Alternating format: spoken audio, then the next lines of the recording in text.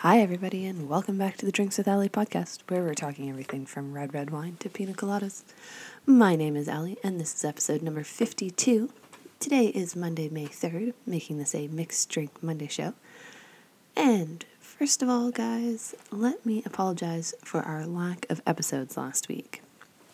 Not only did the week just plain old get away from me, but boy, were we busy at work. Plus, for those of you who are listening outside of Nova Scotia, our little province went into a full 2-week lockdown on Wednesday. Okay, I know. You're probably like, no big deal, right? Everybody's in lockdown. We've done this before. Well, here in Nova Scotia, we've basically been living as if there were as few restrictions as possible. You basically had to wear a mask when you went into a building, like a store, but other than that, there really weren't many restrictions. So this has really thrown people for a bit of a loop, and we really had some stuff to work through at work for it. So all that to say, it was a crazy and chaotic week for us, and unfortunately the podcast was the one ball that I had to drop.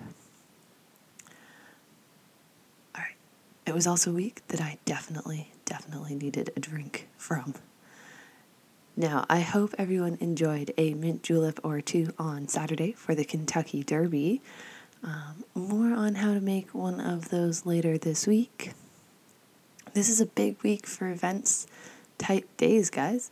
We had the Derby on Saturday. We have Cinco de Mayo coming up on Wednesday. We have World Sauvignon Blanc Day on Friday, and Sunday is World Moscato Day. So, big week. Lots of drinks going on. And you're probably wondering what on earth today's show is going to be about. Well, since we need to prepare for Cinco de Mayo on Wednesday, and we won't be doing a mixed drink show prior to that, other than today, let's take a little look at tequila, and we'll do the recipe for a ever so classic margarita at the end. So let's jump on in. To start, tequila is part of a larger family of spirits that are agave-based. This family also includes mezcal, bacanora, Versilla, and Palooka. My Spanish is really bad. I'm really not the greatest at pronouncing these. So all of these spirits are made from, or in the case of Palooka, basically like a alcoholic drink, are made from the agave plant. Okay, full disclosure here, guys. I can't stand agave-based things. I've had the full gamut from low-end to super, super expensive high-end spirits, and they all make my nose curl and my stomach turn. I also can't stand agave syrup as a sweetener. And you know what? That's just fine. We don't all have to like all of the spirit categories, and that's fine. If you like tequila or mezcal, that's great. Enjoy them and really, really get into it. If you don't, it's no big deal. No one's going to think any less of you for it. And if they do, probably not the people you want to be hanging out with anyways. So, historically, tequila was first produced in the 16th century near the city of Tequila. This is a lot closer to Plec than modern tequila. After the conquistadors ran out of brandy, though, they introduced the Mexicans to this still, and voila, tequila is born. And around the 1600s, the first mass production facility of tequila pops up near what is modern-day Jalisco. And from there, it just kind of takes off. They do a lot of different things. It does have to come from within the district of Tequila. And in 1974, the Mexican government declared tequila as intellectual property, meaning that if it says tequila on the bottle, it has to come from Mexico. You can't have American-made tequila. You can't have Australian-made tequila, and it was a bit of a thing that they were having issues with prior to that point. Much like every other alcohol category we've talked about, tequila did go through its own set of scams. So everywhere that tequila is from, if you look at a map of Mexico, kind of cuts across the very center of the country. And there are very specific regions that grow and make specifically tequila, and others that just make agave. But basically the area around Jalisco makes tequila. So, how is tequila made? It starts first in the fields, much like everything else. It is a plant-based product. And the jimadores, who are basically these really cool farmer guys, they tend to the agave plants using centuries-old methods and no farm machinery. So it's all done by hand. Their knowledge of how to tend the plants and when to harvest them and how to care for them and create more fields is passed on generation to generation. So it's very much a hand-grown product. They use little to no farm machinery in the fields, and when they are trimming or harvesting, it's all done by hand. So they regularly trim the quiotes, or stalks, from the center of the agave plant to prevent it from flowering, and thus allowing it to fully ripen. So it can take several years for these plants to ripen. And if you've ever seen pictures of of an agave field, the plants can be quite tall. They can be like 6 feet tall. Once ripened, the jimadores very carefully cut the leaves away from the pina, or the core. And that's the part where we get the agave from. After harvesting, the pinas are transported to the ovens where they are baked. And they can be done in either like a clay pit or an autoclave. And there are differences in the taste between those two. And I believe, I could be wrong, I believe that tequila is done in autoclave and mezcal is done in pit. I could be wrong, that could be the opposite way, but I think that's how it goes. So the baked pinas are then mashed or shredded, kind of like a similar looking product, I guess, under a large stone called a tahona, and this extracts the agave juice. The pulp is then used for building supplies, making paper.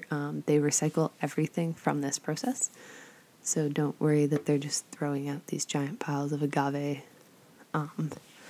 fiber afterwards. They do actually use it, which is really cool too. The juice is then poured into wooden or stainless steel vats to ferment. So just like everything else, the low alcohol wort is then distilled twice by law. So you distill it once, you get a slightly higher ABV, and then you distill it a second time, getting a quite high ABV. There are a couple of producers that have experimented with triple distillation, but many of them found that the cost versus reward wasn't there, and also that you lost too much of the agave flavor. Essentially, at that point, you were just creating an agave-based vodka.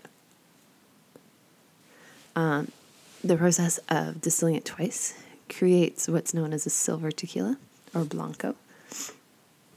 The tequila at this point can also be pumped into barrels to age and allowed to sit. And we'll talk about those in just a sec. So there is also a large difference between highland-grown agaves and valley-grown agaves. So like most great growing regions in the world, there are hills, there are slopes, there's a valley floor. The higher the highland plants, so the hilly plants, yield a sweeter and fruitier tequila, while the valley floor agaves are known for having an earthier flavor. Sorry guys, if you can hear someone snoring, that's my dog snoring in the background. She's apparently very tired today. So there are two categories of tequilas: mixtos, which are no less than 51% agave, plus other sugars can be added. And there is 100% agaves. The second type is slightly more common, and they would definitely be what we would consider higher end. They also generally say 100% Blue Weber agave on the bottle. And if they don't say that, they are a mixed dose. So if they say 100%, they're 100%. If they don't, assume it's a mix. And that's just so that they can get a higher amount out of each batch, right? You're getting away from like that really small craft artisan style into the really big ones, because tequila is definitely exploding as a spirits category, and unfortunately they are limited by the size of the agave fields and by how long it takes for an agave plant to grow. So it's not like they're really fast, and something like corn, which can be planted and grown and distilled, and you can just add another field of it and you're good to go for the next year. Agave plants take years to grow. So when the spirit category kind of took off and skyrocketed, they've been left with this kind of lag, and that's where mixed dose came in.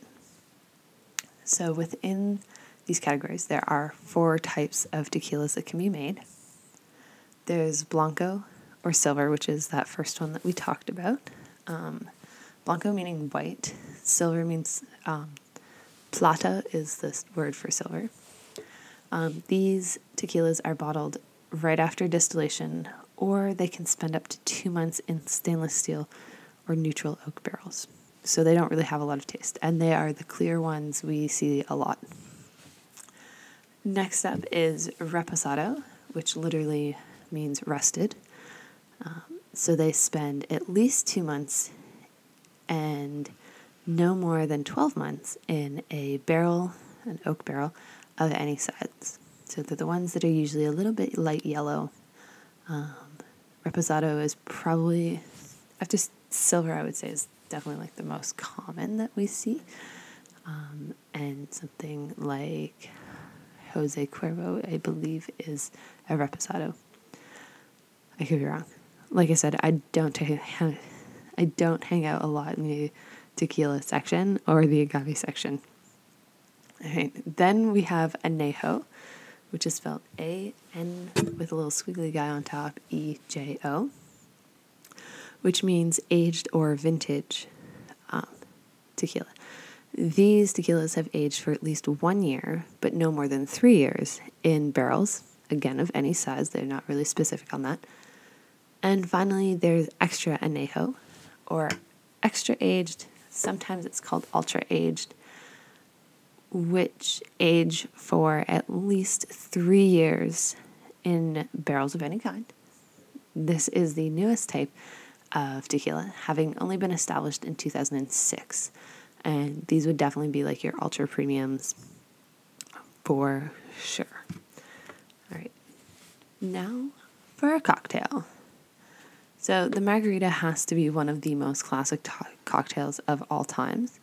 And for this recipe, as with many that we talk about, we're going to talk about the classic shaken version of the cocktail. Obviously, you make a frozen one. We all know that from sunny vacations down south. But the shaken version is definitely the most classic and the easiest one to make. This is a super easy cocktail to make, guys. So first, we are going to need a rocks glass, a lime wedge, and a plate with some rock salt, or sea salt, or really any salt. The coarser the salt, the better, though. So you can take your lime and run along the outside of half of the glass. We don't want salt in our drink, so only do the outside. So don't squish the lime on the rim and rub it around the whole rim and then dunk your glass in the salt. You want to rub the outside of your glass with the lime. Then we roll said glass in the salt and set it aside. We can also add a lime wheel to the side of the glass where the rim stops.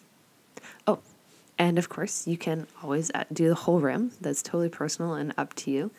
It just has become more standard practice with bartenders to do half in case you don't like salt that much. So you can get a little bit of salt in your drink, but you don't have to drink the whole thing with salt. You'll also, if you look up margarita recipes on Instagram, for example, you'll see beautiful ones where they've got it coming down the side of the glass. You can do all sorts of very pretty things with your salt additions. All right, now in our shaker, we're going to add 1/2 ounce of agave syrup. You can usually find it at the grocery store in the kind of health food organic section. Simple syrup would work if you don't have access to agave syrup or you just don't want to go try and find it and you have all the other ingredients. Totally works for me. Then we add 1 ounce of lime juice. Fresh is always best. And 1/2 ounce of triple sec or Cointreau, so orange liqueur, and 2 ounces of tequila.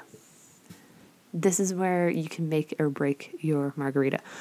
Always use a Blanco tequila and use the best quality tequila that you can find. Don't scrimp on this one. This is not the place to cut corners. Next, add ice to your shaker and give it a good shake for about 20 to 30 seconds. Then you're going to strain your margarita into your glass and add a couple of cubes of ice. And then all that's left is to enjoy. It's easy peasy as that.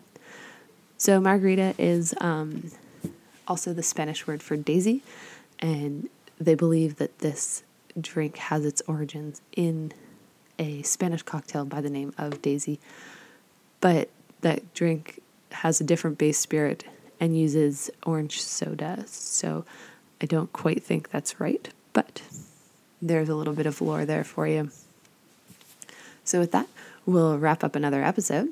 I hope you hold off your typical Taco Tuesday celebrations to enjoy them and a margarita or two on Wednesday for Cinco de Mayo. Don't forget, when you're doing your margaritas, use the best possible tequila that you can. If you're into the spirit category, check out some different bottle. See what you can find. There's lots of great small producers. Your ever so famous wine shop employee or liquor store employee should be able to help point you in the right direction of one. And if not, read the bottle. 100% Blue Weber agave. Weber is spelled Weber, 1B. If you would like to get a hold of me for any reason, whether you have a question, comment, or a show topic idea, I'd love to hear from you. You can do that in a couple ways. You can head on over to the website, drinkswithallie.com. Click on either podcast episode 52, leave me a comment there, or you can click on the contact me form. It will come directly to me. And fill it out. Don't just click on it. Fill it out. If you would like to send me an email directly, it is drinkswithallie@gmail.com. And if you'd like to chat on social media or follow along with all of the crazy drinks that I drink, it is at drinkswithallie. We are on Instagram, TikTok, Facebook, Twitter, MeWe, Pinterest, and Spotify. So, fill your glass with something tasty, guys. Cheers, everyone.